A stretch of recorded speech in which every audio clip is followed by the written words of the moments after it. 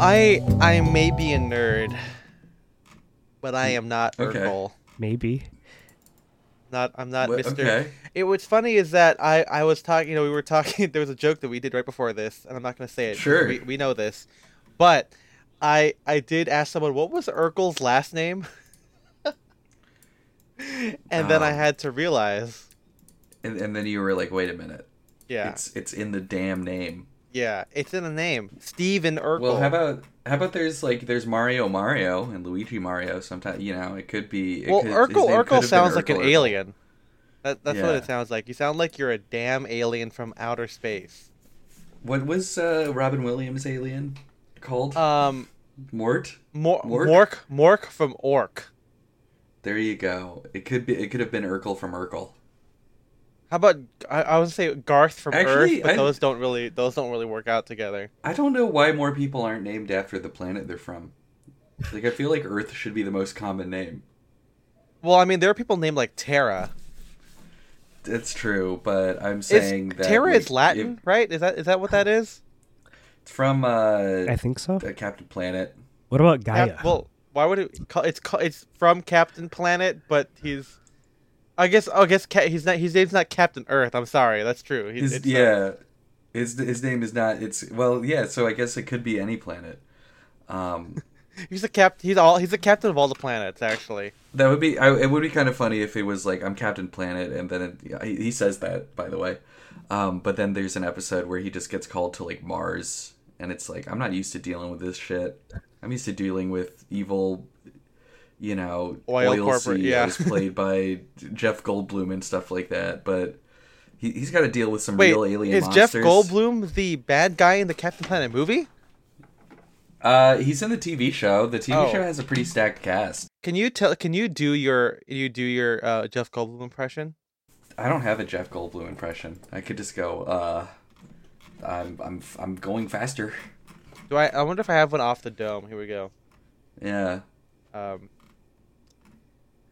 Nope. Hold on. I just got to say really quick, one of the creators of the show, Captain Planet and the Planeteers, is named Tom Beer.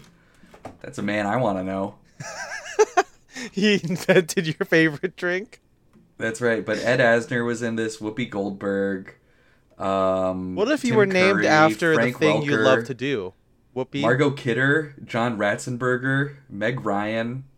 There's a lot of people in this damn show. Yeah, it's Maurice almost... LaMarche. Oh, my favorite... what are we going to do? No, wait, no. I don't know why I was going to do what Brain says. No, yeah, what Brain says. What we going to do today, Brain? Same thing we always do, Pinky. Try and take over the world. That's my Maurice LaMarche impression. And it's pretty good. I mean, it's just it's an Orson Welles impression. Orson Welles. Yeah. Have you seen? Yeah, I mean, my favorite thing. Yeah. My favorite thing is in the movie Ed Wood, where they have Orson Welles as a character, and so they get Vincent D'Onofrio to play him, but they got Maurice LaMarche to do the voice because Vincent D'Onofrio couldn't do it, so they just have him dubbed over. Yeah, it is the combination of those two people. It is a really good Orson Welles. Yeah, I mean, it's one of those things where does it matter if the character sounds like the person? And in most cases, you don't do that unless they have an iconic voice. Like, you gotta have someone who can do a Nixon voice to play Richard Nixon. You gotta have someone who can do a JFK voice to play JFK. And you have to have someone that sounds like Orson Welles to do anything Orson Welles related. What does he sound like in Mank? Let me look at Mank. Oh, I don't think he does. I think that's the one where they avoided it. Because I know we watched that one together during the pandemic, and I was like, I was just waiting to get to that point because I'm like, I want to hear... Wait, hold on. Here's the scene where he's talking. Okay. Put aside gratitude, Mank. Is that what's gonna be it? We're gonna look. They're having a big fight. Mank and Orson are fighting, which I don't know. That makes me sad. It's like when I see my parents You may never fight. work in this town again, Mank. I don't know. That doesn't sound like it to me. Yeah. It just sounds like a guy doing a mid-Atlantic accent. Just like, yeah, we have a contract that you understood and agreed to. It's not really like a. It's like Frasier talking over there, you know. Mm-hmm. People in the comment section love this damn movie. At 129, he apparently sounds exactly like Orson. Let me see. Yeah. Skip to it. It's just him saying maybe. Maybe. It's because it's a breathy maybe. Maybe. It's a breathy maybe. Hey, speaking of breathy maybe, I hear you're getting into a new profession. I am. In the low cost industry. Yeah, that's right. Thank you for bringing it back. Yeah. I haven't decided actually if the products I'm selling are at a very, very low and competitive price, or if I myself am worth a low and competitive price. Or it's like you're just like always, going into restaurants and ordering hot soup and then packets of ketchup to get yourself a free meal. Or hot water. Yeah, and packets of ketchup. Yeah, like a make some Depression hobo era soup. thing. Yeah. Hobo soup. I got ice. I got some ice soup. I got some ice soup. I'm so loud. I'm so giggly today. You're a giggly boy. According to I forgot what's the guy's name. I had to scroll to find it again. What the hell is the guy?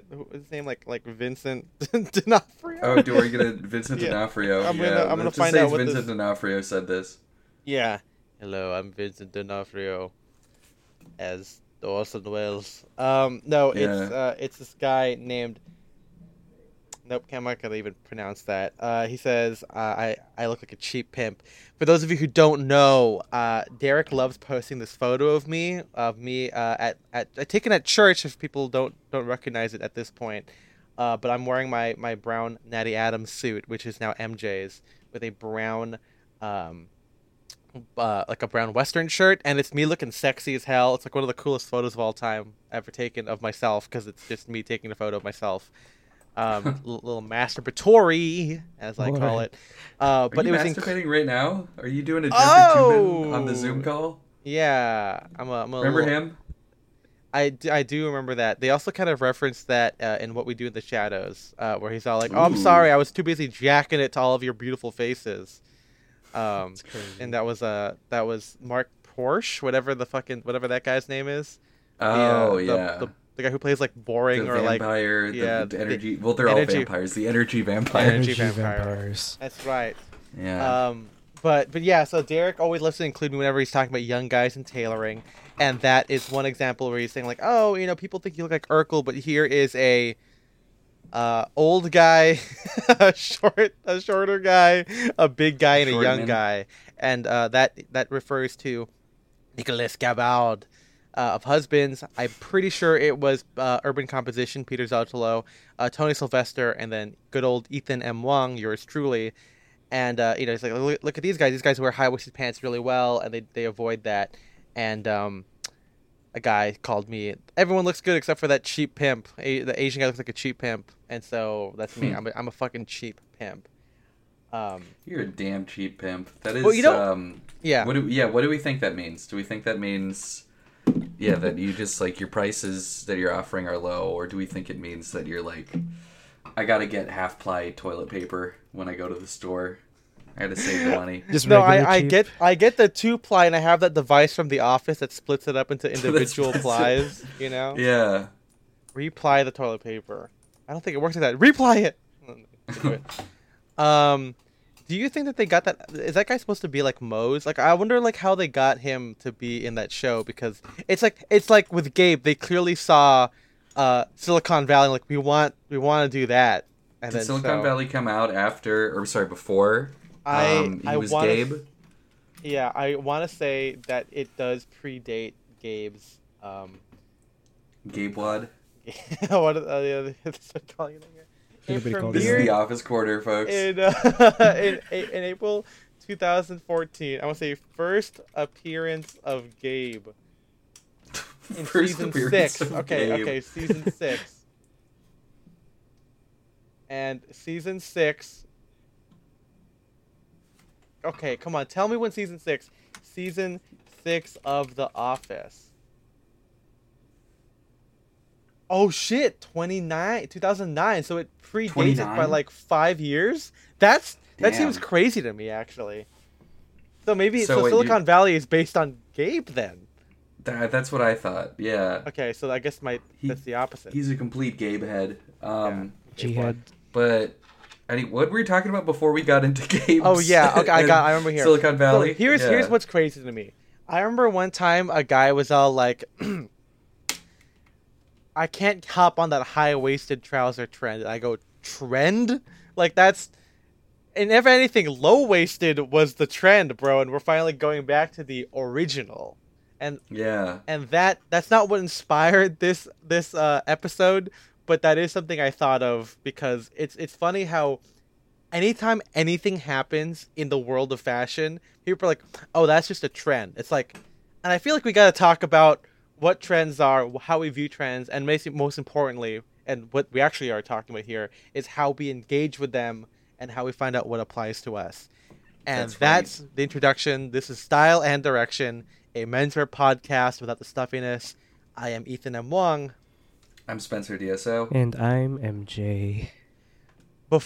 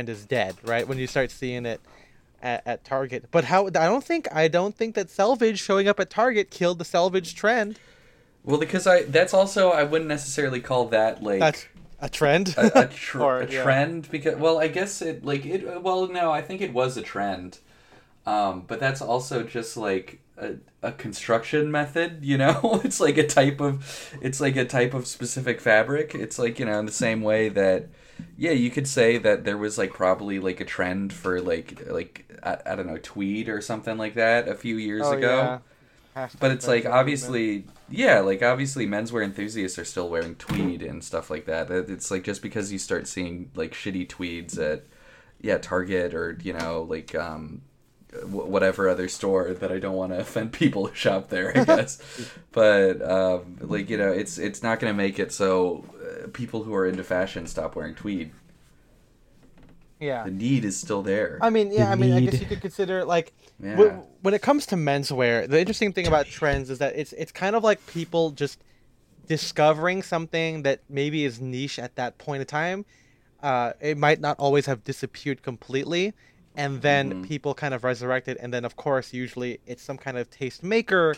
Talking about status and culture, people who have high status that people aspire to have or want to be a part of, and then that kind of just disseminates, and that's how we have a trend. People want to do this. We think about like I I can't recall if Emma Chamberlain did it, but like the whole like you know Lower East Side look that we see of like the mini or the baby tee with like the maxi skirt, with like the little like the kind of like that.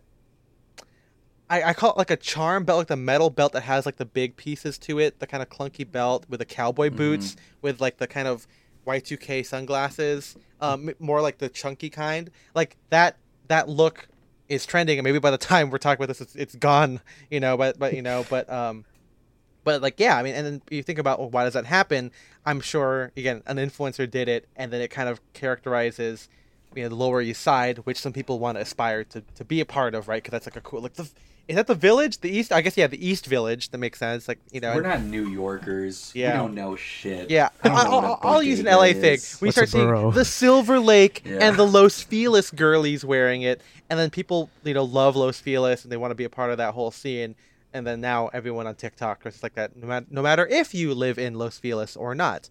And so, yeah, I think like Spencer says, I think it's just kind of like when something just kind of catches the zeitgeist, and it's kind of like news, but like news that you can be a part of, right? News you can use. Well, yeah. I remember I was reading, I read this book about, called Arts Inc. by Bill Ivey. And there's a whole section about, like, heritage and how we have a right to our cultural heritage of just, like, like the history of whatever we've made as human beings. And we should be able to use it and reference it.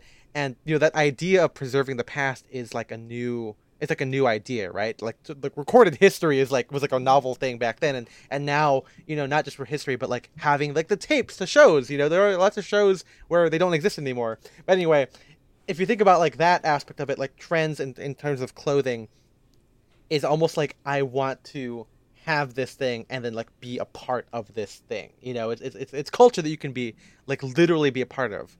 That's why fashion is an interesting thing, and why trends are a fascinating part of fashion. Well, because I mean, we've talked about this before. Yeah. I think, or I've seen people discuss it in our Discord and stuff like that. But since culture has gotten a lot more like atomized, I guess there's less like real subcultures, where people gather and have like shared experiences and stuff like that. Everything's on the computer now, and so. Dressing in these certain ways is I don't know, one way to kind of connect things to the real world a little bit. Yeah, and we'll definitely talk about how we take trends, because it's funny that we're talking about this, and it's not to say that we are trend avoidant.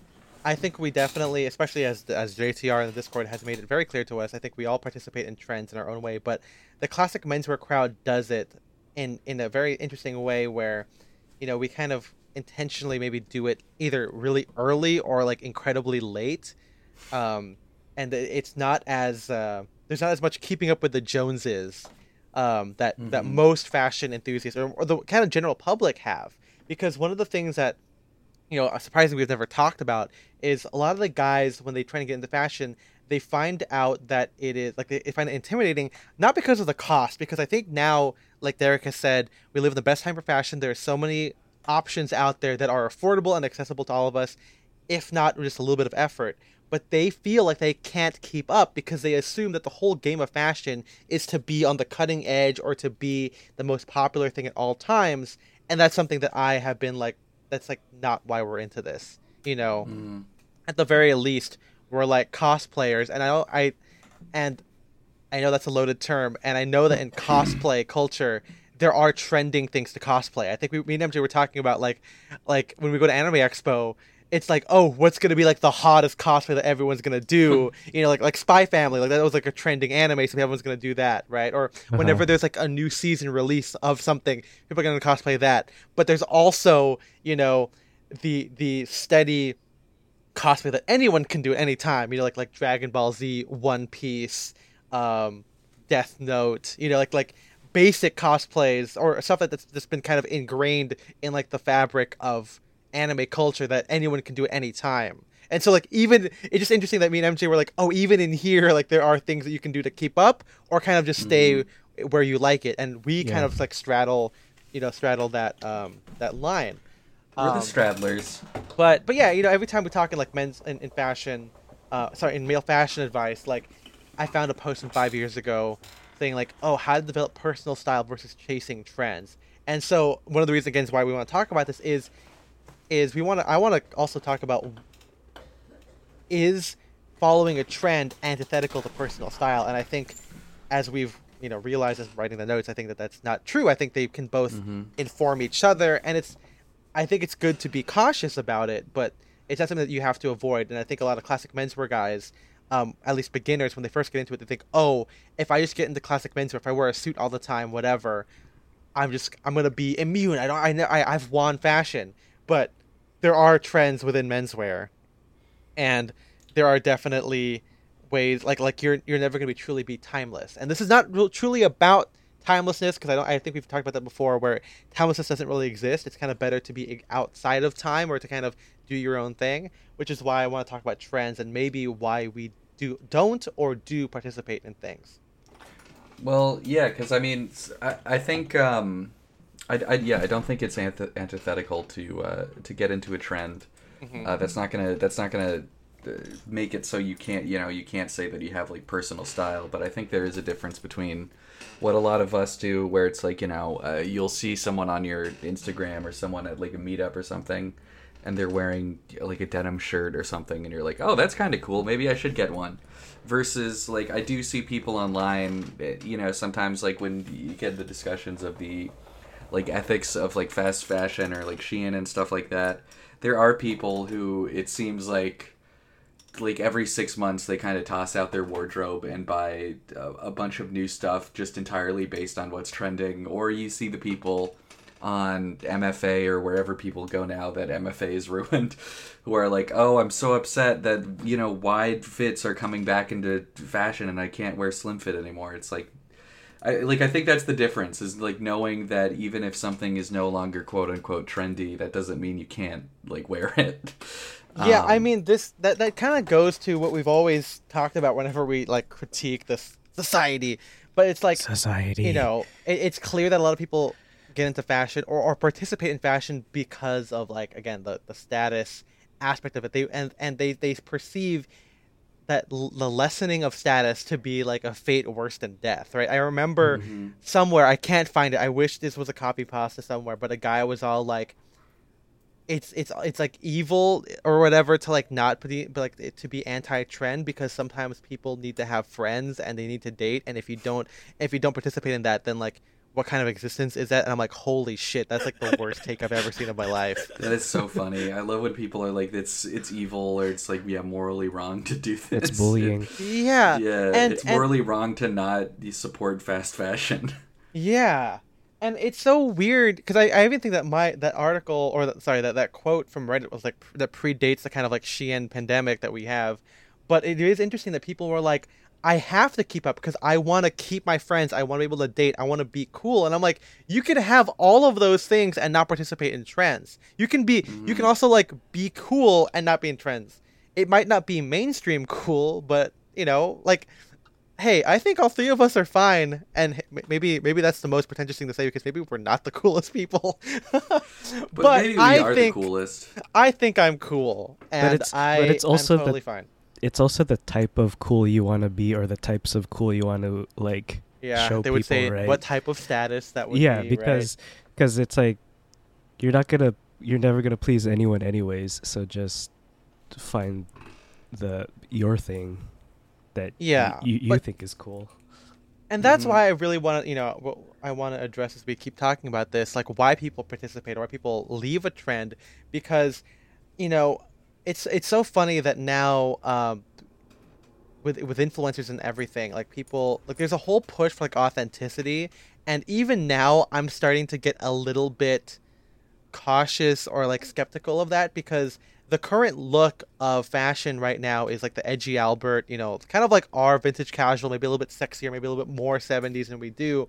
And it's always hidden under like, yeah, be authentic, don't follow trends. And it's funny because that look is trending, Mm-hmm. and it's also kind of a response to the whole like moto skinny jean, Kanye West long line tee, like scoop neck tee that was kind of like, like the popular like kind of Beverly Hills rich guy influencer look with like, the crazy like hair, like the YouTuber thing, right? Like Yeah. and it's funny like we're calling that like the new look authentic, but there is no self-awareness that this edgy Albert look is also a trend. It almost Well, I makes mean, I like feel, sorry, finish your thought. yeah, I was gonna but say yeah. it's kind of like when I was talking about Jenna Lyons about taste, and they were saying like, oh yeah, Jenna Lyons like her eclectic, like high low mixing thing contrasts with what the the kind of like more general homogenous look of the other Housewives of New York thing.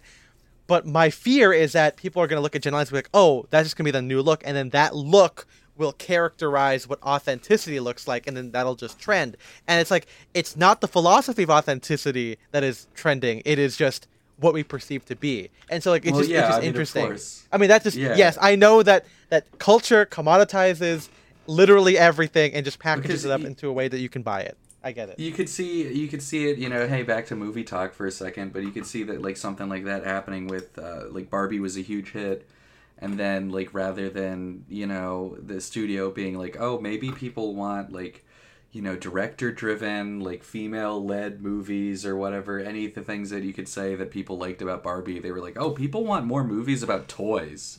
And so now there's going to be a shit ton of like toy movies, because I think that was the success of the movie. But like what I was going to say is that I think a lot of the people that are involved in the more casual stuff, especially the like the workwear stuff, they are definitely more aware of trends, because I mean, one, like a lot of them are sellers, and so they have to like keep up with this shit. But yeah, it's a lot more like streetwear, or just like the t-shirt sellers and stuff like that. But it's like you do see them talking online. It's like, oh, make sure you get this pair of jeans before it gets trendy, or get this jacket before like the influencers pick it up on it and stuff like that. So I don't know, I think people are aware of it. It's obviously, I think the more classic menswear, like the guys that wear mostly tailoring or bespoke stuff, I think they're the ones that are least likely to say that they're influenced by trends. But I think a lot of the people who are into casual stuff are much more willing to admit it. Yeah, and you bring up influencers, and I think that's good because I was watching this other video by Fashion Elitist where something I've said is that influencers inherently have to keep up with everything because their income their exposure, engagement, views is directly related to their income, and the only way to do that is you have to be novel, you have to literally be engaging, you have to you have to be able to bring people to come in at all times, and a lot of that has to deal with trends, and you have to be at the forefront of stuff. You have to discover things. You have to find out something new to try, and sometimes with the ubiquity of the big ones, where you can really do no wrong, it'll still trend all the way through, and things can have what I guess could be perceived as lasting power. Like I feel like the Kim Kardashian bodycon dress has captured female style for like the past like 5 years, and yeah, we're seeing like the Emma Chamberlain, the baby tee maxi skirt thing coming in, but like again, like the bodycon thing, it has been so iconic. I remember listening to Nymphet Alumni where she said that like there's an episode that they have on dandies, but one of the reasons why we have maybe more attention to like tailored guys is because like the 90s skater has like infiltrated culture for like 30 years and it has stayed. Like that idea of like, this guy wearing like the hoodie t-shirt or like flannel with like a button up over a t-shirt with like baggy jeans. Like that's just been the look of like a guy for like, 30, 40 years at this point. Mm-hmm. And so, but it's interesting because we've moved away from like, trends coming from, like celebrities or like fashion designers, and or like subcultures like skaters or whatever. And now it's just kind of been the internet, and that kind of just accelerates everything, like Spencer says. It fractalizes things, but not in a way that is maybe not positive, but in a way that kind of reduces your authentic tie to those things, because you can just move around stuff. And so it makes it, for the sake of trends, it makes it easier for people to just kind of move back and forth, try some things out, and on the sad part, discard it when those things are no longer giving them the status that they want. Because, and this is my point of view on it, if people can see how easy it is to become an influencer, everyone wants to do that, and therefore you have to participate in the best practices, which then mean if something is not cool anymore, you shouldn't wear it, because not only are you missing out on the new engagement, but you might even drive down your engagement by being not cool enough, and that is also bad. So there's a lot it's not exactly you're going to miss out on dating, but you will miss out on income if you do not participate in trends. And I think that's what makes people defend it a lot more often now, because we can't just say, oh, be yourself, because now people's livelihoods are tied to the internet. And I think that's sad and very frustrating, but it makes it more of a pro, I guess, to follow trends now. And it's fucking crazy. And so keeping up is like yeah, you're like a shark. You have to do that now if you want to have your side hustle, and as you said, Spencer, reselling stuff. If you're a part of the fashion, world in that way, if you derive income from it, it's almost impossible to escape trends. You have to do it. I just think I don't know. I always the thing that I always kind of find weird.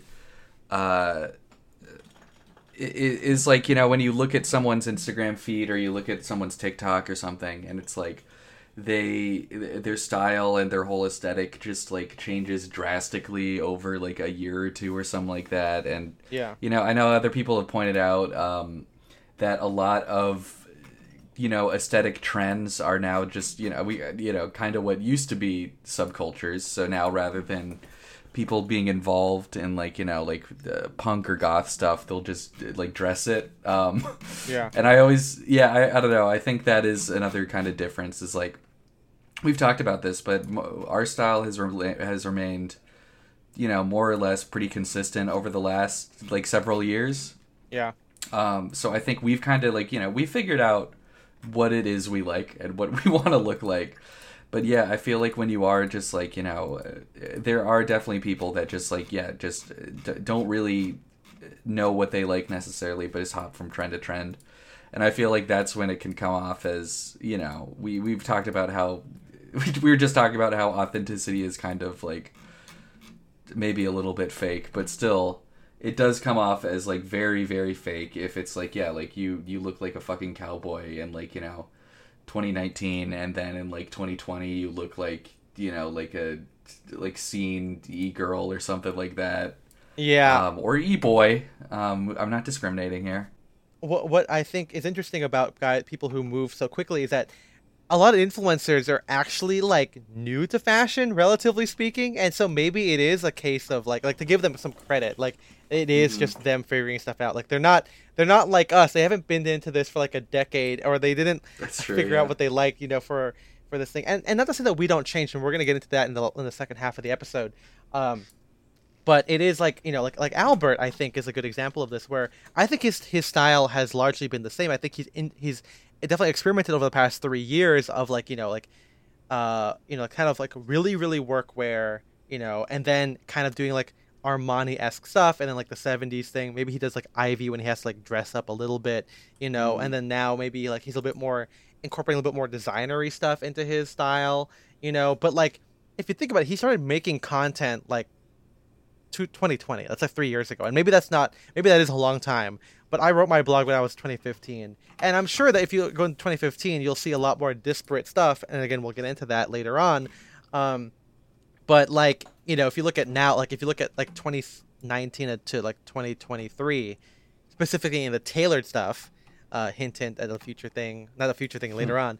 But like my tailoring has basically been the same. It's still spear point collars. Maybe the width of my trousers has changed slightly because I was able to access this stuff and I was more comfortable with thrifting and Also, outgrowing my slim stuff literally makes me go, okay, well maybe now I'll just buy the real ones. um, but yeah, so like it is interesting to see how early people are to this thing, and especially I think how early they are to it can show how much they participate within it. Like I think that like guys like Urban Composition, who has been maybe influencing as long as or been a guy into the fashion space, being an influencer for probably the same time as I have. I don't know when Styleform opened up, but I don't think his style changes that much, you know, compared to someone again who has started more recently. But it's very clear that we get our trends from online. Um, and again, you have the people, you have like Blackbird Spy Plane, um, who report on trends. You got GQ. You have Derek sharing things that he wants to try out. He has that I think he started that series maybe in like 2018 or so. The whole thing's like I'm excited to wear, or things whatever I'm excited to wear in 20 whatever. Um, and if you read those, he also talks about trends. Like I think his recent one for like 2023 was like rib tanks.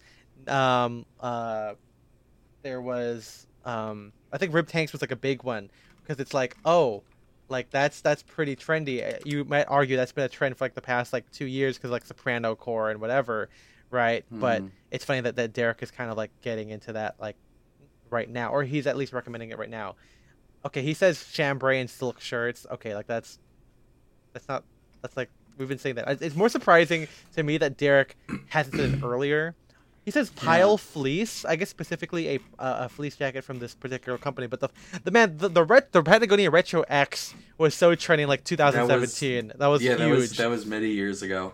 Yeah, I remember when like when Doug was like wearing his. And hey, Doug, no shade to him. I think Doug's very trendy, and I think Doug has gone from like I mean we knew him as like workwear. Like, I think he was more Ivy when we first met him, like kind of like sick mid-century like casual. Then he went to like workwear, and then he did like now he's like all in like the Armani 90s, what do they call it? The like airport looks or like opening night looks, But yeah, I think it's interesting. Like and again, this is not bad because for a lot of people these are new things. And I want to quote Blackbird Spy Plane here, where kind of as like a proponent of trends is that sometimes it does expose you to something new that you haven't done before.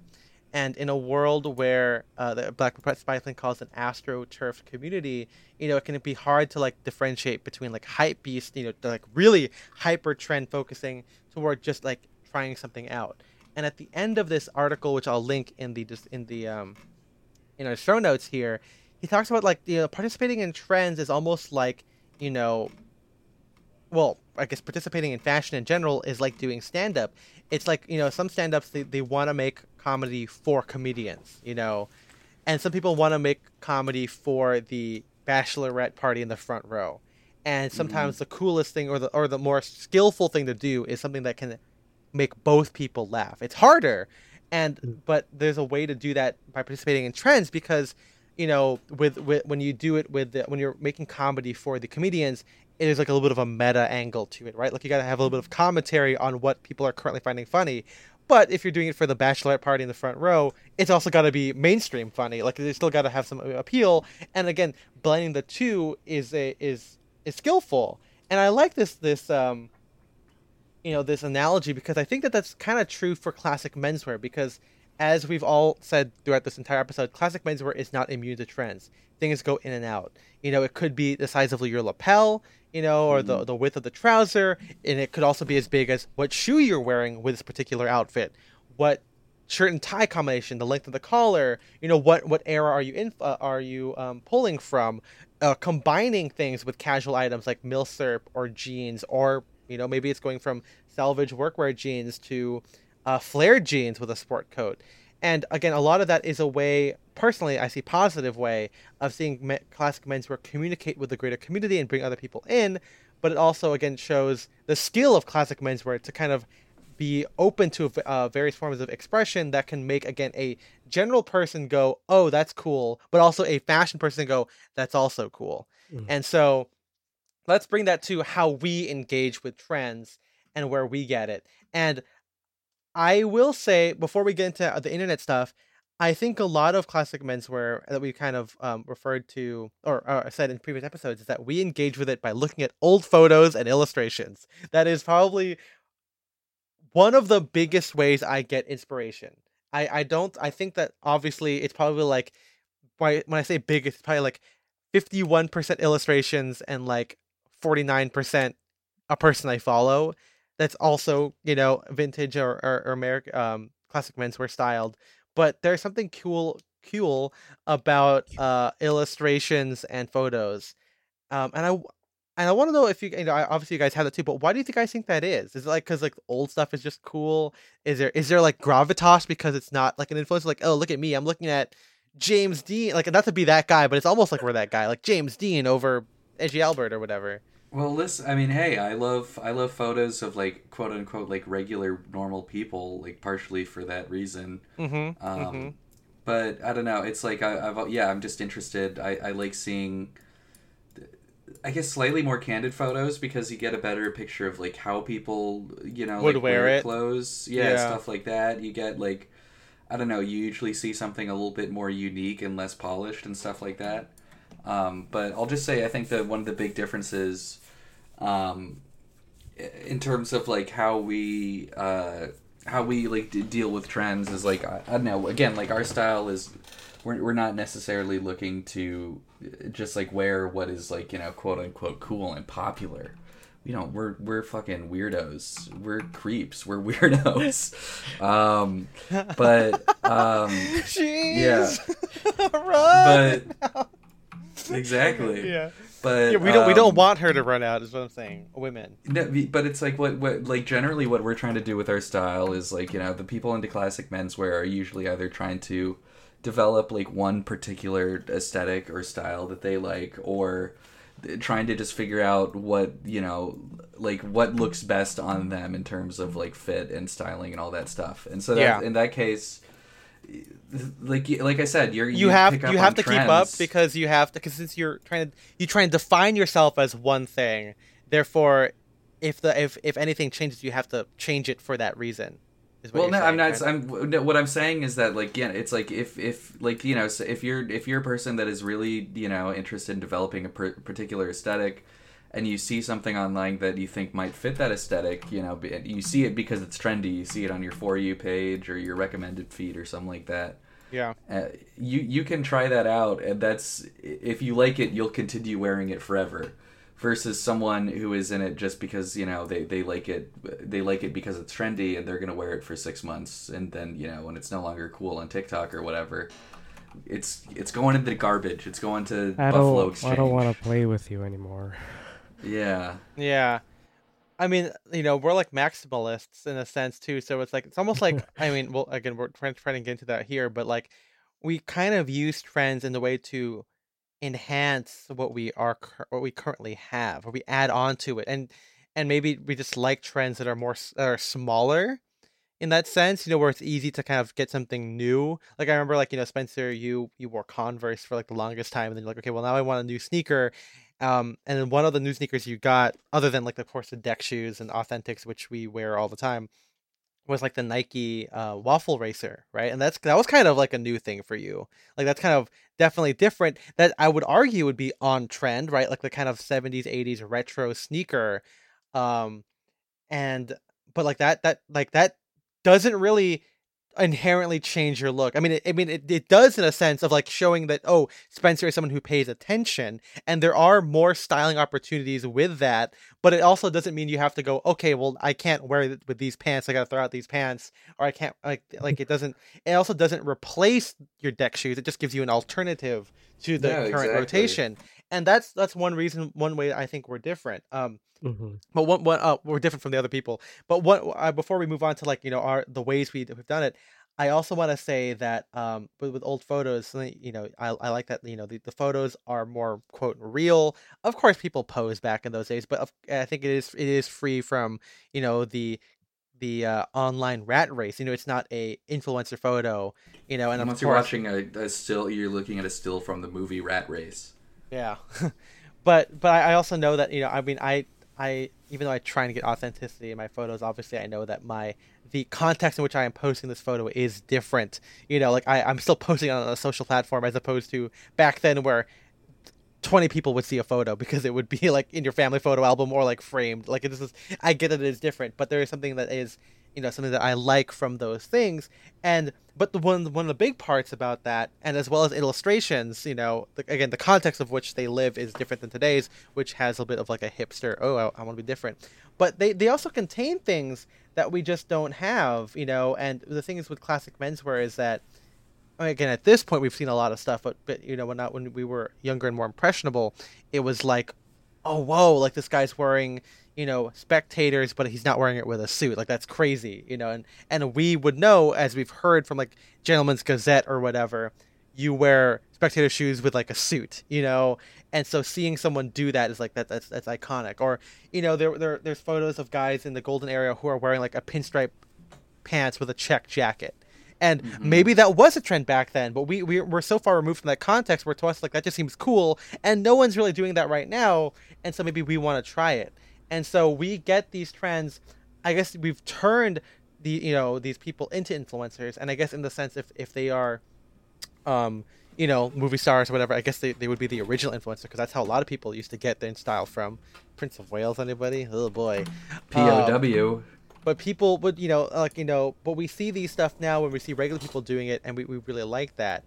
We see old photographs, movies, I think, and with movies being so tied to, character-based dressing or trying to express things through the medium of clothes, it is cool that we would pull things if we find camaraderie or if we just want to do something cool. Like I remember after we saw Hateful Eight.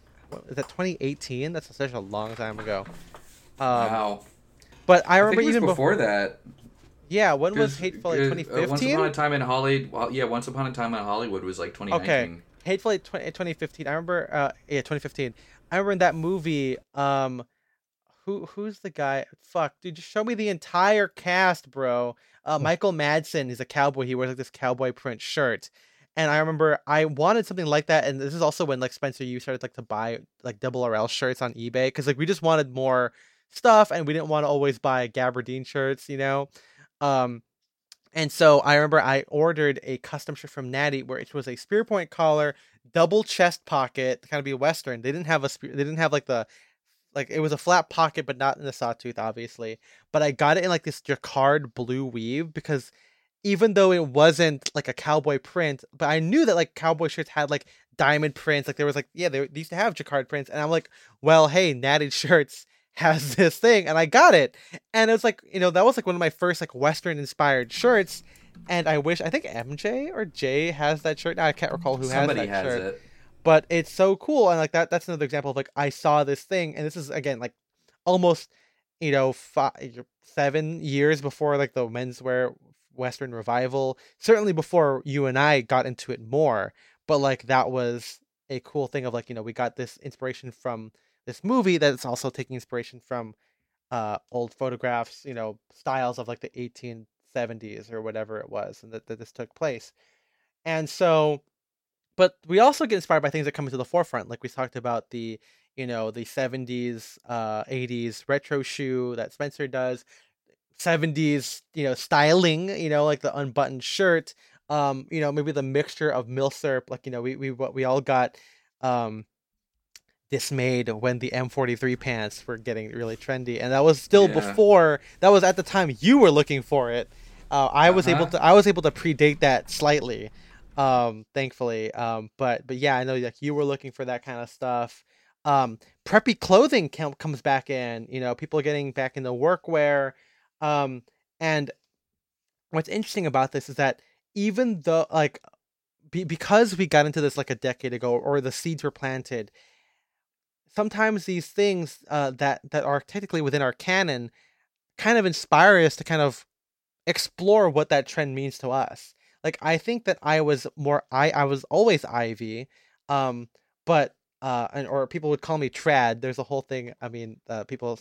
There was a thread on MFA of, is Ethan trad? Like, and it was kind of like just this question of like, do I fit into like what trad is and whatever.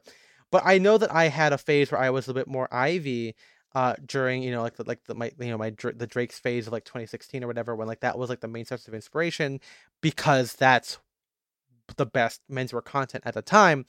But now with like rowing blazers and like preppy clothing, like I feel more comfortable doing like shorts and socks, you know what I mean? Or like sweater vests with shorts or whatever, or more vibrant colors. And it's not that these are things that I had to buy that were new, but it was a way for me to recontextualize what I already had because of what's currently trending. I think that Sopranos core, even though I may be late to it, I still got my rib tank and I wear it, when things are hot or when I want to do that, but it is a little bit, I wouldn't have done it if Sopranos core didn't already happen. Even though a rib tank is something that like every guy has, I just happen to wear more of like a t-shirt, um, and with a shirt on top instead of doing the rib tank with a t-shirt on top or with a button up on top. But I mean, it's like sometimes just about like getting that vocabulary. Like if you don't necessarily if you don't see something, you might not you won't even know it's a possibility. That's and I think what's interesting that we've I think at this point we've moved from it being like just old photos and maybe old movies, because when it goes to that way, we literally have it up to us to determine what we want to wear. Oh, not that that's crazy. Like I guess for inspiration, and I think with old photos and old movies, or well, let's do old photos and illustrations. With that one, there's so many of those, right? Like I haven't worn every Esquire Man illustration. I could. I have so many clothes. I could do it, but I don't actually do that because there's just so much of it. And that can feel almost like at that point you start to feel a little consumptionist, right? Like you're doing it because you have to. And it's good, I think, with trends that because we are so far removed from like the actual like keeping up with it for our livelihood, trends almost seem like a fun experiment for us as a way to, like Backward Supply Plan says, to communicate with the mainstream, to like be a part of that conversation. And it has the ability to make us feel a bit more contemporary and more not timeless, but exist outside of time as opposed to us just cosplaying things. And I think that that's cool. Again, like I think of the retro shoe where it's like, you do this thing and it has the ability of making your fits feel a bit more fresh. It also, maybe fulfills a practical need where maybe you don't want to wear your 10-year-old Converse anymore and you want to give them a break. And it also, gives you some new ideas. That also goes down a bad rabbit hole of like, well, you have to always buy new things to keep your wardrobe fresh. We'll get into that in the future probably at some point, about consumption. But yeah, I like that, it does give you some new possibilities. And for me, again, with old photos, like it's largely the same. And so and I have a lot of clothes, and so seeing some trends makes you go, oh, why don't I combine the stuff I already have, right? Like again, I have the deck shoes, and I would, to me, maybe this is my most pragmatic thing, I'll wear deck shoes with casual clothing, chinos, shorts, and jeans. But then maybe I'll see sneakers worn with a suit, like, common projects or whatever. And I go, oh, but what if I did my sneakers with a suit with like a knit shirt? And of course, I'm not going to do the whole like, LA Beverly Hills real estate guy, even though that's kind of, it was a trending thing from like 2016 or whatever.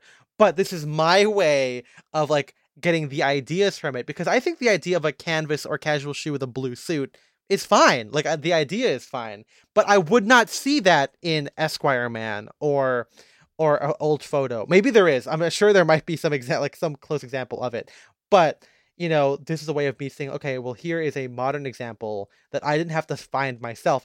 I'm being exposed to it inherently and almost randomly, and it can inspire some outfits. And so in that way, it's almost like we're either really early to a trend or we're just straight up late.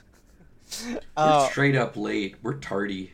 Yeah, and we're so the tardy boys. Well, what's interesting is that when we're early, is that we like it, and sometimes it works out for us socially because menswear just keeps up, like it'll just get there. I think our use of fatigues and tailoring, which is honestly inspired by Ethan Newton, and it's funny because like all these things are kind of vintage inspired. Like you're kind of using the same silhouette. Big chino, big pant with a big slouchy jacket. But of course, that specific combination is something that we haven't really seen in like Esquire Man or whatever. You don't see a 1940s guy or a 1940s like a family photo of a guy wearing military fatigues with a fucking blazer. You know, you might see guys wear like olive chinos in like the 60s, but like not like straight up OG 107s. Maybe if there was like an artist or whatever. But you have guys like Bryce Lenz who like kind of did it pretty early, and so of course we got it from that, just because we already owned this stuff, or because we were already kind of looking for that, and then we do it, and we're early to the trend, and then now of course military fatigues like M43 pants are like currently trending because they are baggier than the OG 107s. They're baggy, and that's what people like.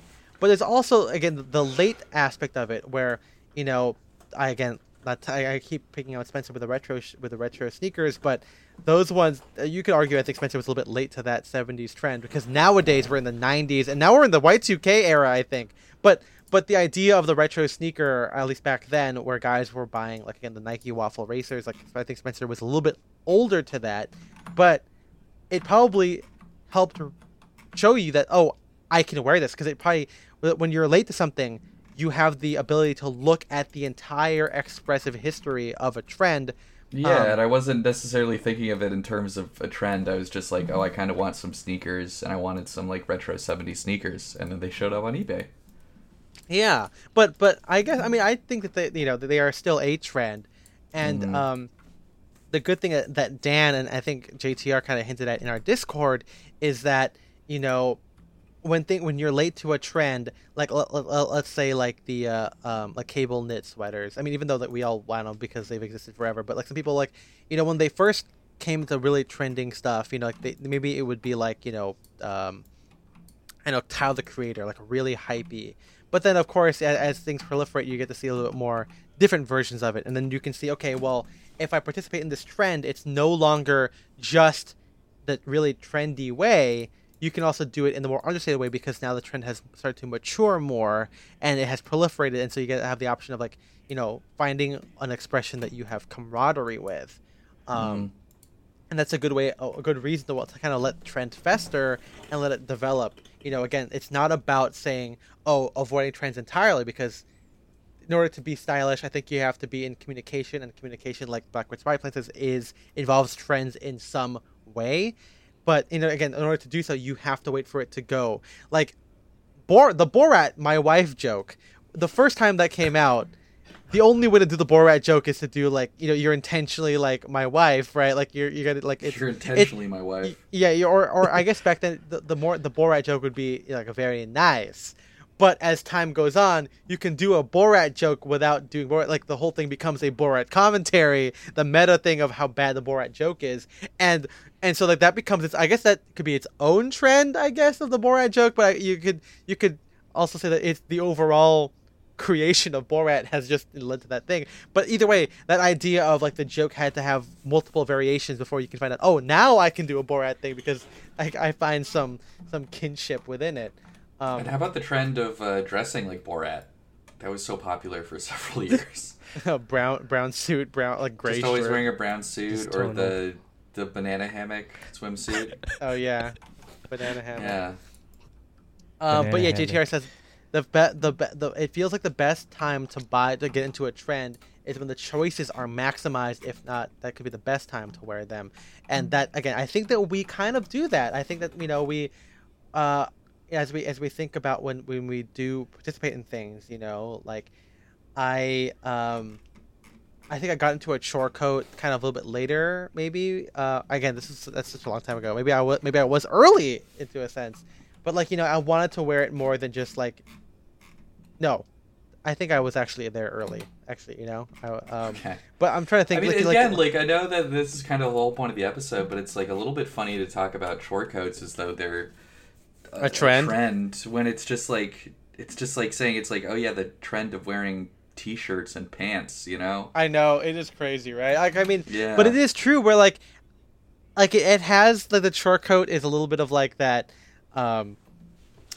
It's like it's almost like the yuppie look, like the urban professional. Like, it is like well put together casual guy wears like a short coat with a t-shirt, and that's how you know, because commercials are targeting that, like, lower middle class demographic, and every dude in a commercial is wearing a chore coat now. It is crazy. Like, it's not like a hoodie. It's not like a denim jacket. It's a chore coat. Like, it's kind of fun. Guys on dates, style girlfriend tips for guys. Wear a chore coat, buy it from fucking Buck Mason or whatever shit that people are buying from.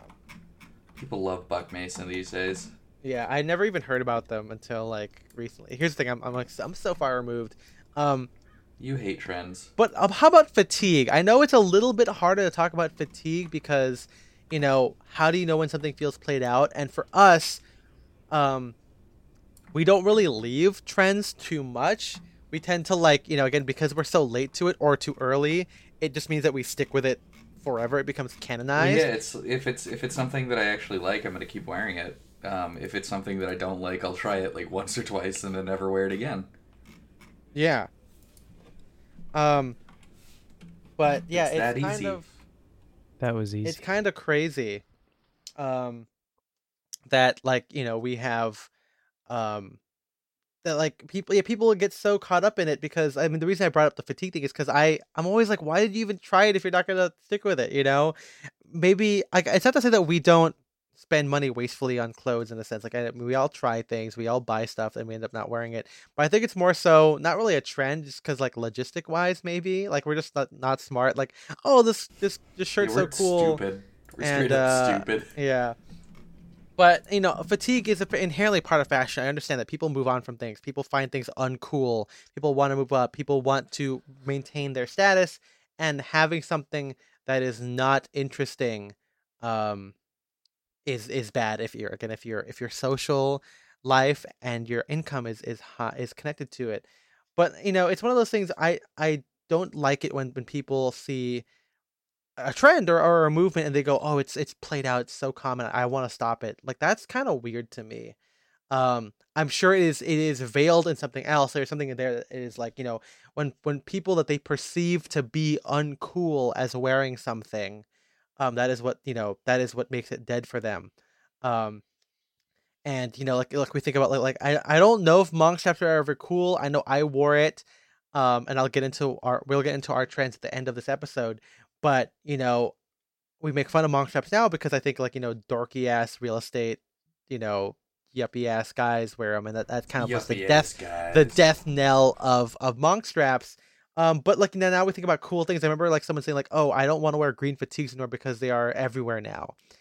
And I don't know if he was talking about guys wearing fatigues with suits or the whole TikTok thing. Because I also know that the Stan Ray OG 107s were trending for a little while. And so that was kind of a thing. But yeah, I thought that was it's weird. It's almost frustrating people to go to move on to something. I can see the appeal of moving on to something because something is cool, something else is cool. But to stop doing something because you think it's bad that other people are wearing it is so dumb to me. That is so. Imagine that with I guess I was gonna say, imagine if people did that with music, but people literally do that with music all the time. We're oh, everyone's, I just don't like it. I'm come on, just listen to it forever, man. Why, who cares what other people think? Yeah, like I said, if something's good, then, I don't know, I got a pair of overalls on Amazon that I didn't like, and so I wore those a couple times, and then I stopped wearing it, and that's. But if I had ended up liking the overalls, I would have continued to do it regardless of whether or not I kept seeing vintage sellers I liked on Instagram wearing them. Interesting that you don't wear them anymore. I guess we'll get into that. Yeah. But yeah, it is so interesting to me. I just don't like that idea that it can be tied to that guy's wearing it now I can't wear it. Because the thing is, I think if you're doing something really, really well, it's almost as if a bad person wearing it will never be at your level and people will not mistake you for it. I think that's, and maybe I'm narcissistic or maybe I'm being a little bit arrogant and assuming that's I'm immune to it. That's why the whole, no shade to Ryan, but when Ryan wrote the article or did a cartoon of, the alt-right, wearing polo shirts and khakis and aloha shirts or whatever, and he was concerned with and maybe he was joking. I can't remember if the comic at this point, but like, concerned with, I don't want to be associated with them. And I'm like, well, they also wear it badly, and I don't think anyone's gonna look at me wearing an Aloha shirt or a polo shirt and khakis and be like, "That guy's alt right." Like no one's gonna say that about me. Again, I'm not white, so maybe that's more of an aspect of why it's an issue. That helps, yeah. But like I never think about like, even now, like if a TikToker is getting into like, oh, get on those gabardine shirts or wear the M43 pants. I know that I'm wearing it in a way that is different. Or if I'm wearing it in a way that it's the same way to them, like if they're wearing it with like a baggy shirt like I do, which that's literally what happens, then who cares? And maybe then I'm cooler, like, oh, I guess maybe now I have some social clout for once. And I wonder, tying this back to stats and culture, I realize maybe I see myself as uncool. So it's like, it's more so that other people should be scared of me. And so if I'm wearing it and they go, oh, Ethan's wearing it, I can't do that now. I'm like, sucks to be you guys. I got it now, I'm not locked in here with you. You're locked in here with me. Exactly. You've claimed it for yourself. That's what I'm saying, and so I that's how I see like my own status in relation to trends, and maybe that's why I feel so comfortable doing anything, because at my heart I am the fedora wearing guy. So yeah, if the fedora wearing guy if the teenage gentleman is wearing Salomons, then you should reevaluate how cool you think you are, because I'm doing it now. But yeah, let's.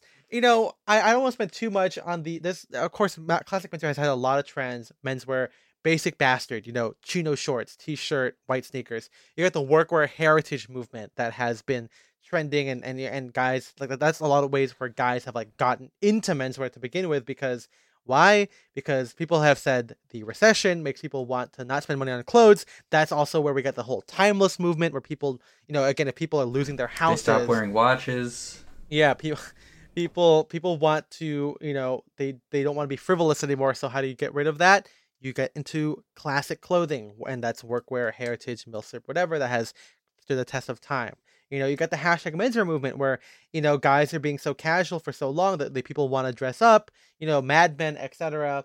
And even within that, even if we were taking like the whole cultural movement away from it, there's also the fact that like, white pants with Neapolitan jackets, the whole Italian look was a very big trend, which I think is almost has staying power, because when guys wear tailoring in the summer, people wear white pants with blazers, tan shoes, which has had a death grip on men's dress shoes for such a long time.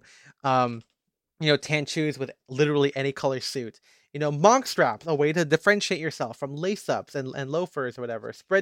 I think, what's funny is that, and also sockless anything, sockless Oxford's kind of a move there, a rebellion against wearing socks, I guess.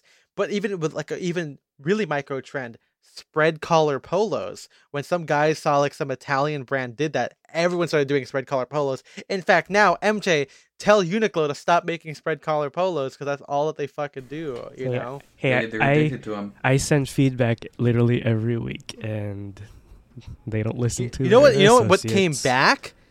Button-down collar polos. That's another trend that came back. I remember that came in like at the like 2014, 2016 with like when it had spread collar, like the hashtag menswear. Then it stopped for a while. Yeah. And then now it's like back for some reason. Fairly recently, like all the mall brands are like doing it again. But yeah, it's crazy. Spear and McKay brought theirs back, and it's funny because I think. I'm sure JTR hates Spear and McKay, and it's like maybe when Spear and McKay does it, it's like dead to menswear.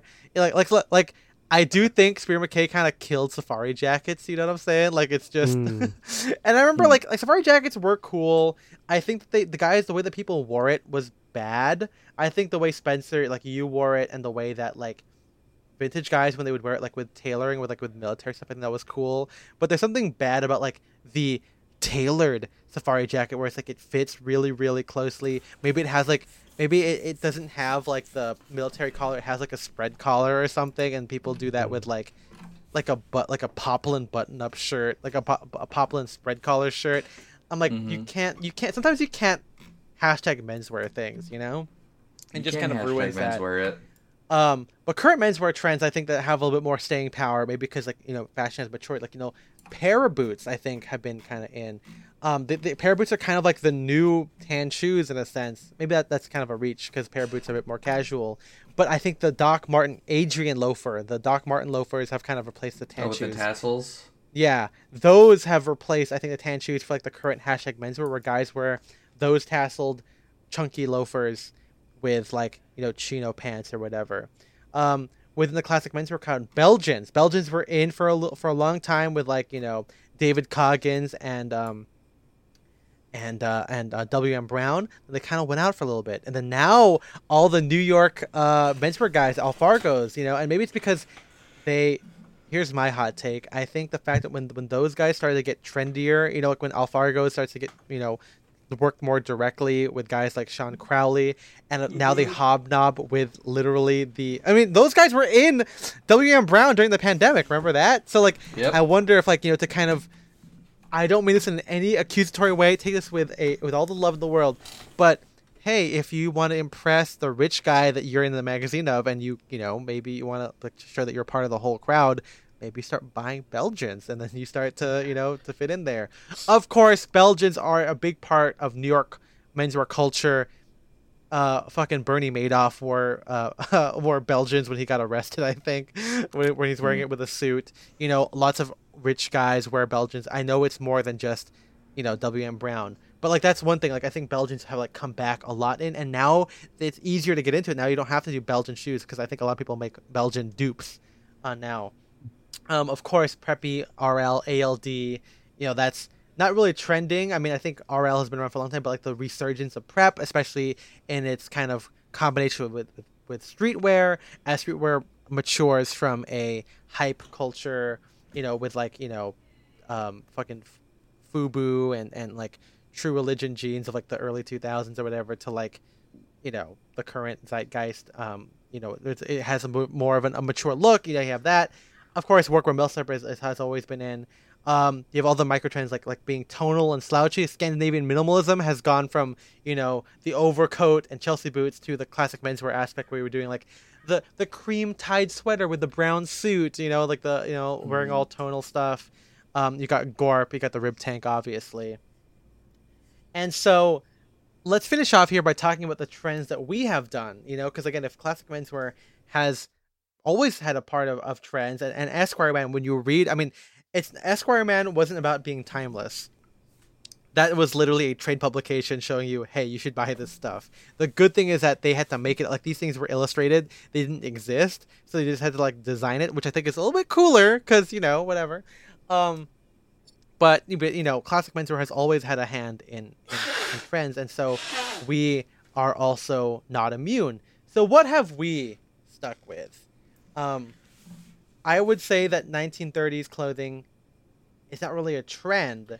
I was going to say, that's...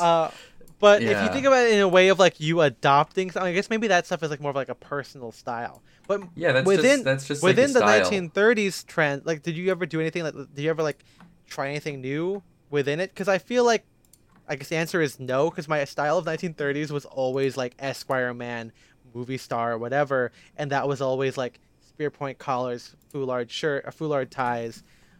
What I never did was the swing tie thing, and I know that was the swing ties and the hand painted ties. That was actually a literal trend within the mid 1940s, but I never liked that thing. I mean, hey, but then you could also say that spear point shirts were a trend in the 1920s and 30s, so because they were moving away from the regular starched like club collars, you know.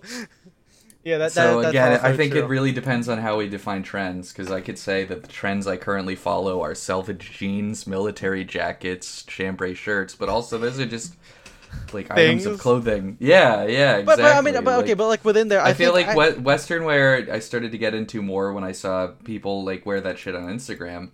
And that's like something where it's like I've seen people like Western wear has come back and died, you know, so many times, and I don't give a shit. Anytime I see people like on Reddit or Style Forum or any of the, you know, online like fashion forums talk about like, oh, is Western wear dead? It's like I truly don't care, because I'm going to continue wearing my sawtooth shirts, you know, regardless, because it's something that I saw and I kind of picked up on, but just ended up liking, so I'm sticking with it. Well, what's funny is that for a lot of people, Western wear, as we kind of alluded to earlier, required like a whole look change. But for us, it was basically just buying the shirt, kind of.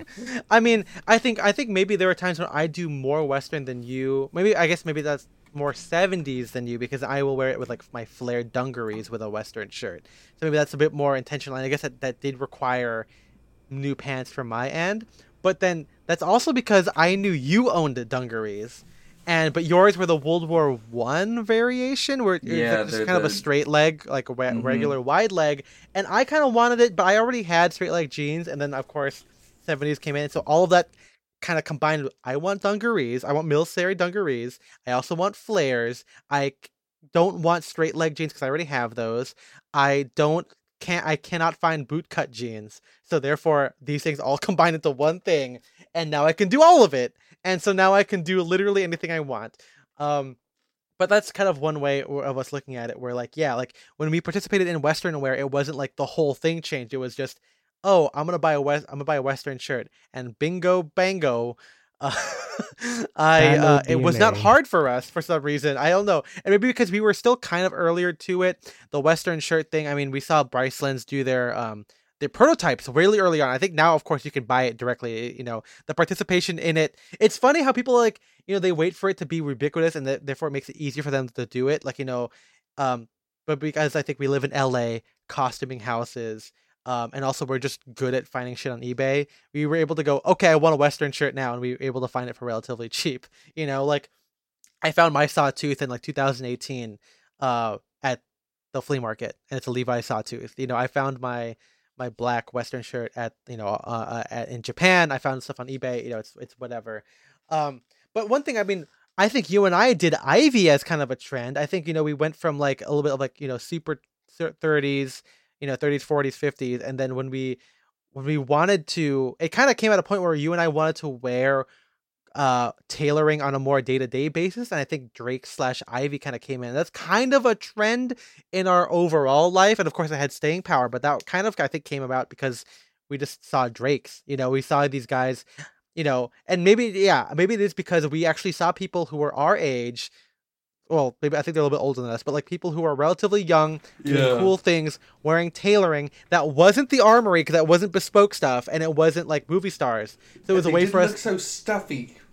Yeah, and it was guys that we were in, like, that we kind of had more kinship with, you know, and maybe now we don't talk to those guys as much anymore, but there is some, it was kind of, even though it is brand marketing, I know Atomic Dynamo will be like, hey, it's all trying to scam you, which is true, but like, it was still people like us, you know, and so that it's almost like a photograph that you would find, because it's like, it feels more real in that sense, quotation marks. And so like, I think Ivy just had like, oh, we can do that. And we did. And it didn't require too much of us, I think.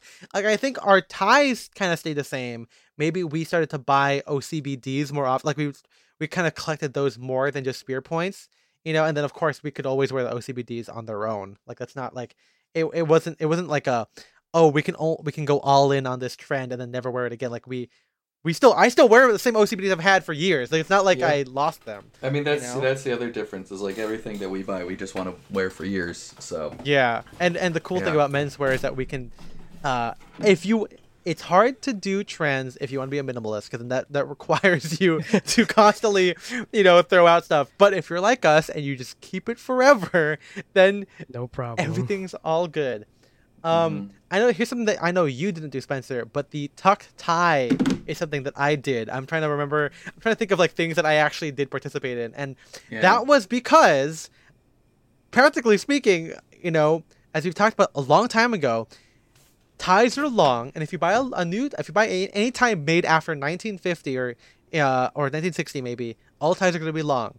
And ties have remained long, even though high-waisted trousers have come back. So, if you're going to wear that tie, you have to tuck it in. And that's how the Armory did it. That's how B & Taylor did it. And so I did it. And it's not just practical. I knew it was a move that, you know, #menswear did. But that has stuck with me because, not because I want to keep that aspect alive, it's because I still want to keep my modern ties that I've thrifted, or the Drake's ties or whatever, because people still make ties that are too long, and if I want to wear it and keep a narrow knot, I'm not going to make a fucking tight ass knot. If I want to keep the narrow knot, I have to tuck it in. Well, again, So would you call that a trend, or is that like, well, I in the same way you could say it's like, oh, I'm unbuttoning the top 2 buttons of my shirt. That's a trend. I'm doing the unbuttoned button trend. Well, right I now. would say I think in a sense it was for me because it allowed me to wear my modern ties, or allowed me to open up myself to buying thrifted ties. Because at first I was like, oh, I can only buy vintage ties because that's the only thing that's gonna work with high waisted pants. You know what I mean? But now I'm like, oh, I can still look cool and not, and be like, okay, I don't have to wear this brocade tie that's gonna fucking fall apart after 5 wears because I'm tying it so tight. I can actually wear, I can find appreciation for modern ties because I don't want to just wear, I don't like vintage ties just because they're vintage. I like them because of the design, and if a modern designer does that design, I want that tie too, but I just have to tuck it in. And of course, now it has added to my whole thing of you get the extra third dimension. So it has that tuck tie thing has become more than just a trend. It is an inherent part of the Ethan Cannon thing that we're going to finish the year with, right? We're still going to talk about me at That's the end right, of, stuff. of course. We talked about men's merch or Western wear already. How about merch? Merch was kind of a trend for us, I think. Like being able to openly wear merch, like with a fit, as opposed to like a pajama T-shirt, maybe. I know. Spencer, I mean, again, that was just more of like I didn't really have many T-shirts or anything like that. Or it's like, if you're into vintage stuff, you can't just like get a ball cap or something. You have to like work to find the vintage one. And most T-shirts, most vintage T-shirts are inherently merch T-shirts because that's what they were used for. I mean, yeah, like Spencer said at the beginning of this, all of this is just like things that exist, and we're just wearing them and buying them. I know it's hard, but that's just how. I wouldn't say there would be a merch trend in the mainstream because that's just a thing that people have always like worn.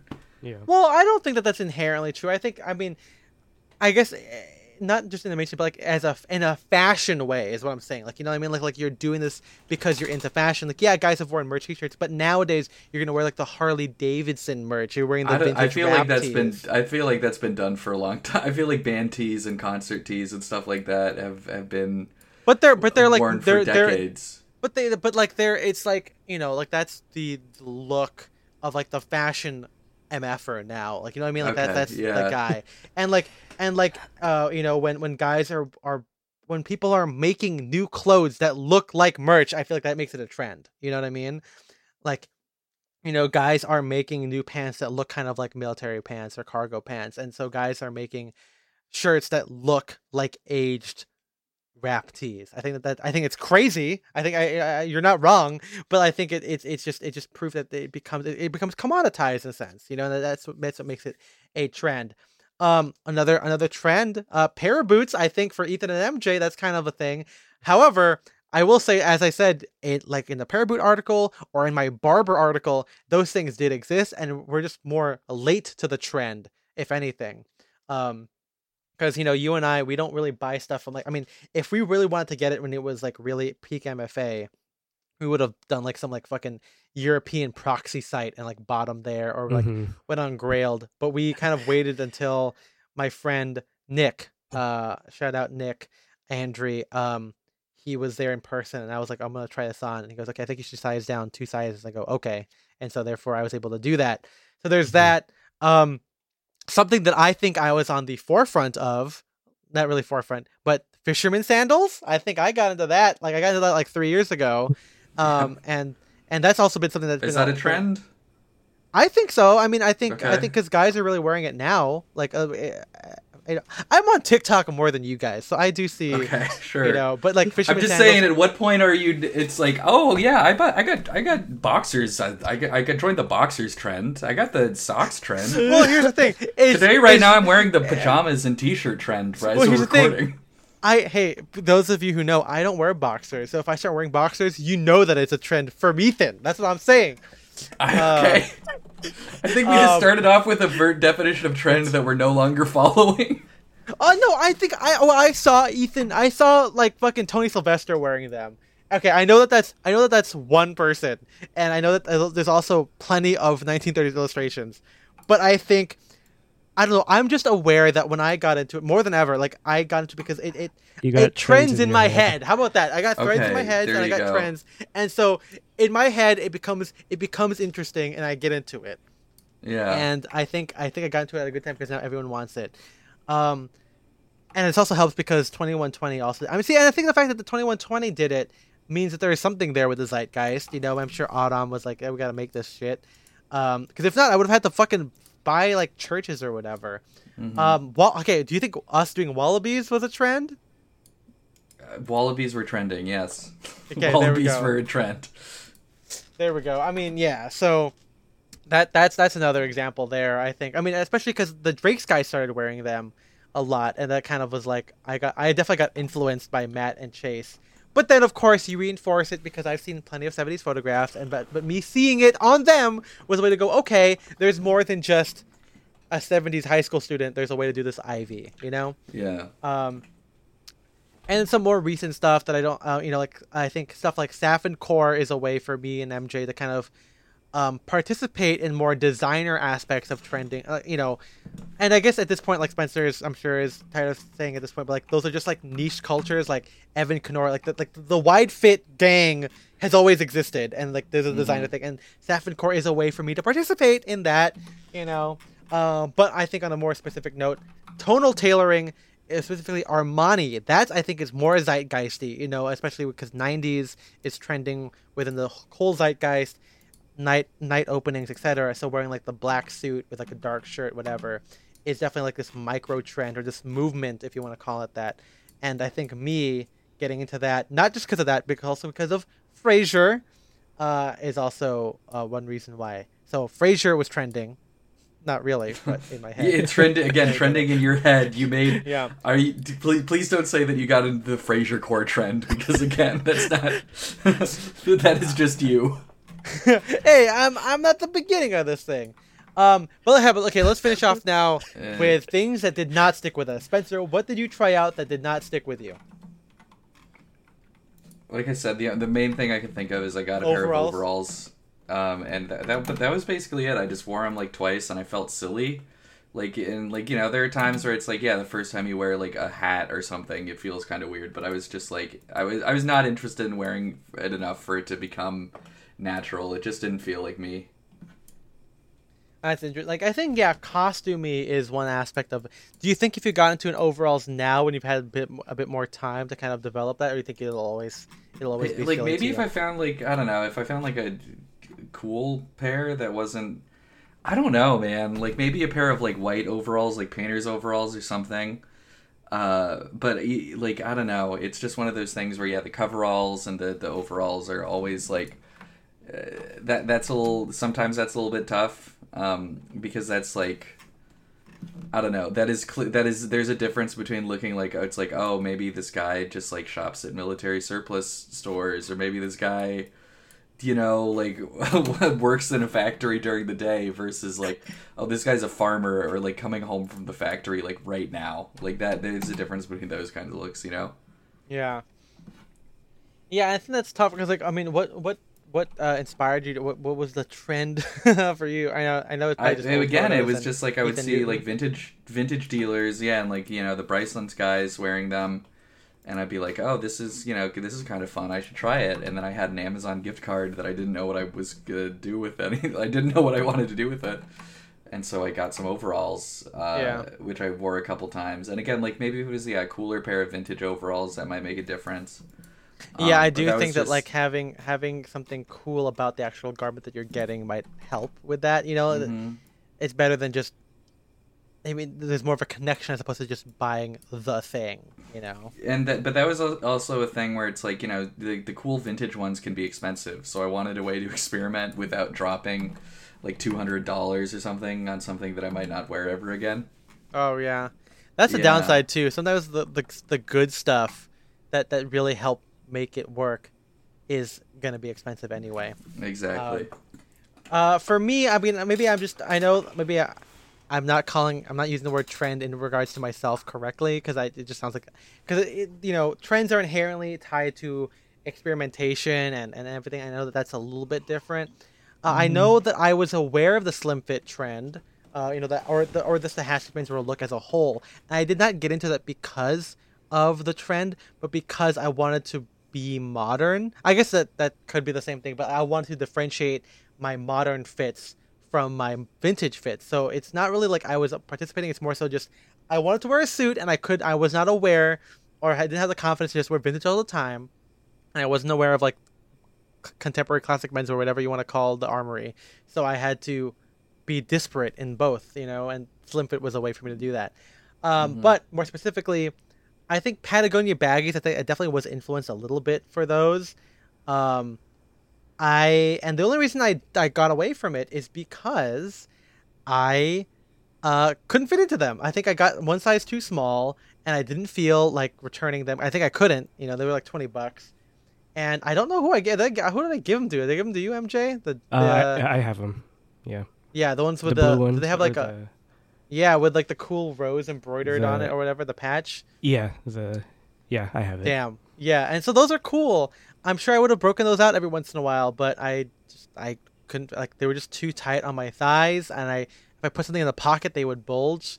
And so, but I've actually, those ideas, like those easy shorts, at least for home wear, I wear these J. Crew drawstring shorts that I have 2 pairs of. I don't really wear them outside unless I'm like, I do wear them, not really as like a intentional fit, but I wear them when I come home, I go to the gym, I change out of my suit, and then I go, okay, well, I'm going to watch a movie at like 10 o'clock at night, and I don't want to wear pajamas, and I don't want to wear jeans, so I wear those shorts. But there's that. I don't think I did knit polos. I know the swatches was kind of like a trend. Also, again, that just sounds like me getting into something that is cool, that is normally cool, and has lasting power. But I think I would argue that swatches were a little micro trend that kind of unlocks things for people. And I still wear my swatches. I think they're fun. I moved away from overly Drake styling. Although I say that now, even though at the time, my most recent photo is me wearing purple socks. And so maybe not really. So there is that. But like work vest, I think the vest part was definitely like a trend or a small experiment for me. I gave those to MJ because I ended up just wearing jackets more than vests. I love the whole full sleeve thing. But what that really brings me down to is I think my casual style is probably the most trend sensitive thing, because I think that's what's changed the most over the years. Going from like vintage casual because I hung out with Spencer, doing SLP light, like a t-shirt with like a leather jacket and like slim jeans, or I guess not slim jeans, the jeans I had at the time with like Chelsea boots, which I still own. Like doing that because I want to be in conversation with things. Casual style is where I am forcing myself to be at the same playing field as other people. Super arrogant for me to say, I know that. But like, going from, again, striped shirts or Gab shirts with, casual jackets with Spencer, SLP light or like basic bastard light in my own way for dates or hanging out with people who are not menswear. And then now I just kind of, I don't know if I even have, I know I have a casual style now. I think it's just more now, am I wearing a tie or not? But, there's this aspect of like, I just kind of wear my, like the tailoring. That's just my default. But I think that when you are trying to be a part of the conversation intentionally, that is where trends, and I guess this whole second half has been more about experimentation, which, however you get inspired from it. You do get inspired from a trend or some kind of micro trend, but it's a way to access things that you want to try out for yourself and see if things stay. And, to our credit, I think most of the things that we experiment with, most of them stick with us. And the reason why we do not stick with them, if any, is because there is something else that we also like. And, I think someone even said that Ethan's moved. I remember one guy said, "Oh, you don't do the beret trend anymore." And that like freaked me out. I was like, "What?" I still wear berets, and I realized I haven't in a long time, and that's because the trend of wearing your hair. Just kidding. That's not really a trend. That's just literally our body part. But like that is something that we've that I've kind of been a part of, or not been a part of, but like, that's something I've embraced. And so like, ultimately, I think trends are just a vehicle to find out how you want to communicate with the greater culture of clothing and what you find with your own expressive goals. And I don't think that trends are bad. I don't think that that hasn't been the thesis of this podcast, but it's just kind of like find a way to participate, or just overall not even participate. just be aware of clothing in general. Just look at everything and just find out what you like. And that's what we did early on. That's why Spencer is saying all these things we've seen before. I know that these aren't new to us, but they're new to me wearing them. And sometimes it does take a trend or something happening in the zeitgeist to inspire that within you. You know, again, Spencer being more into sneakers than I was. Spencer being more like, you know, buying a hoodie before I did. And of course, you know, we were around Doug, who was wearing hoodies, and of course being to know more of the vintage sellers in that way. That's not really a trend, but it trended for me in my own world, because in my world of illustration photographs, no one is wearing a hoodie with whatever, you know. Mm-hmm. But Spencer was wearing a hoodie with, you know, penny loafers and jeans or whatever, and I'm like, you know what? I want to do that too. John Greenacre also did the same thing too, but in an Ivy way with his, like, you know, and I had, like, you know, like Berkeley or Cal. A Cal sweater that my mom got when she visited there, and so like I get to wear that. So, you know, again, these trends are just for me a way to. It's a vehicle for experimentation, and a lot of these stuff end up sticking with me. And if they don't, it's because it's because they don't fit me anymore, good. And they go to MJ. MJ, do you have any thoughts on I know before we close out here on trends? I know that you are, again, compared to me and Spencer, you are the newer person to classic menswear, and you also are more in the zeitgeist as well, because you know you have coworkers who are not all classic menswear people.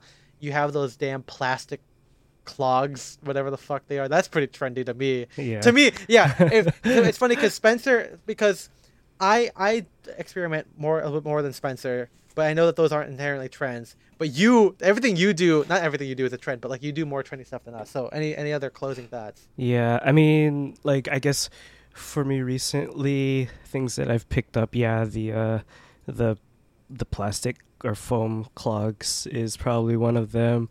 I feel like the EG vests are kind of trendy when I got into it. I'm through you know, I found out about them through Derek, and you know, apparently like the utility vest thing was kind of. We're talking about Derek, different Derek. Was poppin'. Yeah. So I guess that could be one.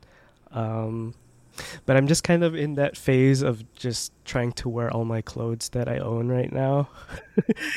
Well, that's what I'm doing. Right. I am trying to get away from slim fit, particularly pants. You know, stuff that I've just had or that you've given to me that don't fit as regular. I mean, yeah, I wide. gave them to you because I've replaced them with the wide stuff, and I didn't want to give them away because I think that they were fine for people who, like, they're not like overly slim, but they were like definitely like not good for my own expression. But I thought that they were still good for people to wear because I know that you didn't want to go all in on a wide fit, you know, a couple of years ago either. Yeah. And so they were your gateway, I guess. Yeah, because like for example, like, you know, slim fit like Banana Republic or J. Crew chinos just kind of like aren't it for me anymore. So that's like I know it's not like a recent trend. It's just kind of like slim fit is just still kind of like floating out there. But yeah, that's probably your thing. Your thing about wearing all your clothes, I think, is really cool because I know that you probably embody even more than I do the concept of forced versatility. Like, I know that you'll wear the clogs with like military fatigues, and I think that's probably more trendy with like I think I've seen something similar from like, you know, like TikTok stuff. Yeah. But I do think, like, for me, like, I would never have done that, and so, you know, for you to like be able to get more inspiration from that from other people, I think is really cool in a way that makes it still authentic. Because I mean, you don't, as we've discussed in your own episode, which people should listen to, you're not just clones of me and Spencer. Like, we all have a distinct style, which I think is really, really cool. And I think it's because we all find trends that we like, or we get inspired, in a general term, from a lot of different things, even though they might stem from maybe similar places. There is still expressed in different ways. Yeah. But you also, I mean, none of us, me and Spencer, would probably just never wear clogs to begin with. Yeah. One thing that the last part. Well, it's not really a recent one, but I remember rugbies were kind of like a thing. Oh for a yeah, while. that's kind of a trend. I mean, not really, because rugby's were a trend around the same time that the fleece thing, the whole like 80s, 70s athletic. Yeah, that's probably one that I kind of like. I held on to like from the beginning, I guess. Obviously not wearing it much now because it's like 90 degrees every day, but yeah, right now I'm in the summer trend. Yeah, I'm in. Soon I think I'm going to be in the fall trend. I'm in the heat. Yeah, I'm in the heat trend. It's a hot trend today. Yeah. I mean, I might take a shower trend after we stop recording. Might take I'm gonna do a lunch trend. You think we're on the podcast trend? That's right. We are doing a podcast trend right now. And I started the blog because of the blog trend, kind of, right? I mean, I was still, and we were late to all of them, and we're still doing it 8 years later. So technically, we're doing the same thing. If we decide to do it, we're gonna do it forever. I think the whole point of this episode, of this extra long episode, is that you can just, if you like something, wear it, and it doesn't matter if it's popular or not. It's fine. Just keep wearing it. Just do it. That's the whole thing. Mm-hmm. I'll end it there. Thank you guys for listening to the. I had like one more thought, and I can't remember it because I think that you preempted it with your very succinct way of putting it all together. Oh, I was gonna say, I know that a lot of people are gonna listen to this and be like, those aren't trends. That's just how I dress. And I realize that as I've been talking to Spencer this whole time. But I think what makes this interesting is that because clothing is one of those things where you can only wear one thing every day. I mean, unless you want to change it up every single day, like multiple times in a day. You do have to decide what you want in that moment, and that's why a lot of people decide to do one thing, which is what makes them volatile to trends, where you have to like, okay, once that has been overplayed or done with, then you move on to the next thing. But not everyone is like us, where you keep everything forever. So that's why, like Spencer says, if you like it, you should wear it and keep it forever, and wear it till you get patina and it rips and you repair it and whatever. And that way, it's not a trend. You don't have to change everything. You can just stick with it. And that doesn't mean that you can't be influenced by trends. But when you do it, it's best to do it in a way that makes sense for you and that you know that you're not going to give it away just because it's not popular. If you can't fit into it, RIP. That's on you. There are other reasons you might stop wearing it, but you shouldn't wear it just because it's not on Instagram anymore. That is correct. But you know what is on Instagram, Spencer? We are. That's right. You can go to @StyleDirection to follow us, see all the cool photos of the things that we like. We post inspo. We post stuff that we talk about on the podcast there. It also has a link. Actually, no, it doesn't, because the link goes. We don't have a link in bio thing because I don't want to pay for it. I guess I could write that off. But anyway, you can go to patreon.com/StyleDirection, access to our Discord if you subscribe. $5 a month gives you access to that Discord and our long list of bonus episodes that are full of movie talk and silly talk and Dr. Poop. Hi, I'm Dr. Poop. Your son's a witch. That's right. Dr. Stephen Poop. But yeah, it's a cool place. We'd really appreciate it if you like the podcast. You know, think of it as like a tip jar that you get some bonus stuff that you didn't ask for because we do it anyway. That's right. $10 a month gives you access to all of that. Plus, MJ says your name. MJ, who are we thanking? We are thanking our Sadcast fanatics, who are Shane Curry, Philip Gregard, Henrik Wilberg, and Alexander Batten. We appreciate you guys so much. We thank you guys all the time. You can follow me on Instagram @EthanMWong. I'm at SpencerDSO. I'm at AyaMJ. And don't forget to read my essay, because I'm definitely going to write about trends on the blog. Read it at a littlebitofrust.com. We'll see you next time. Bye-bye. Bye-bye. Bye-bye.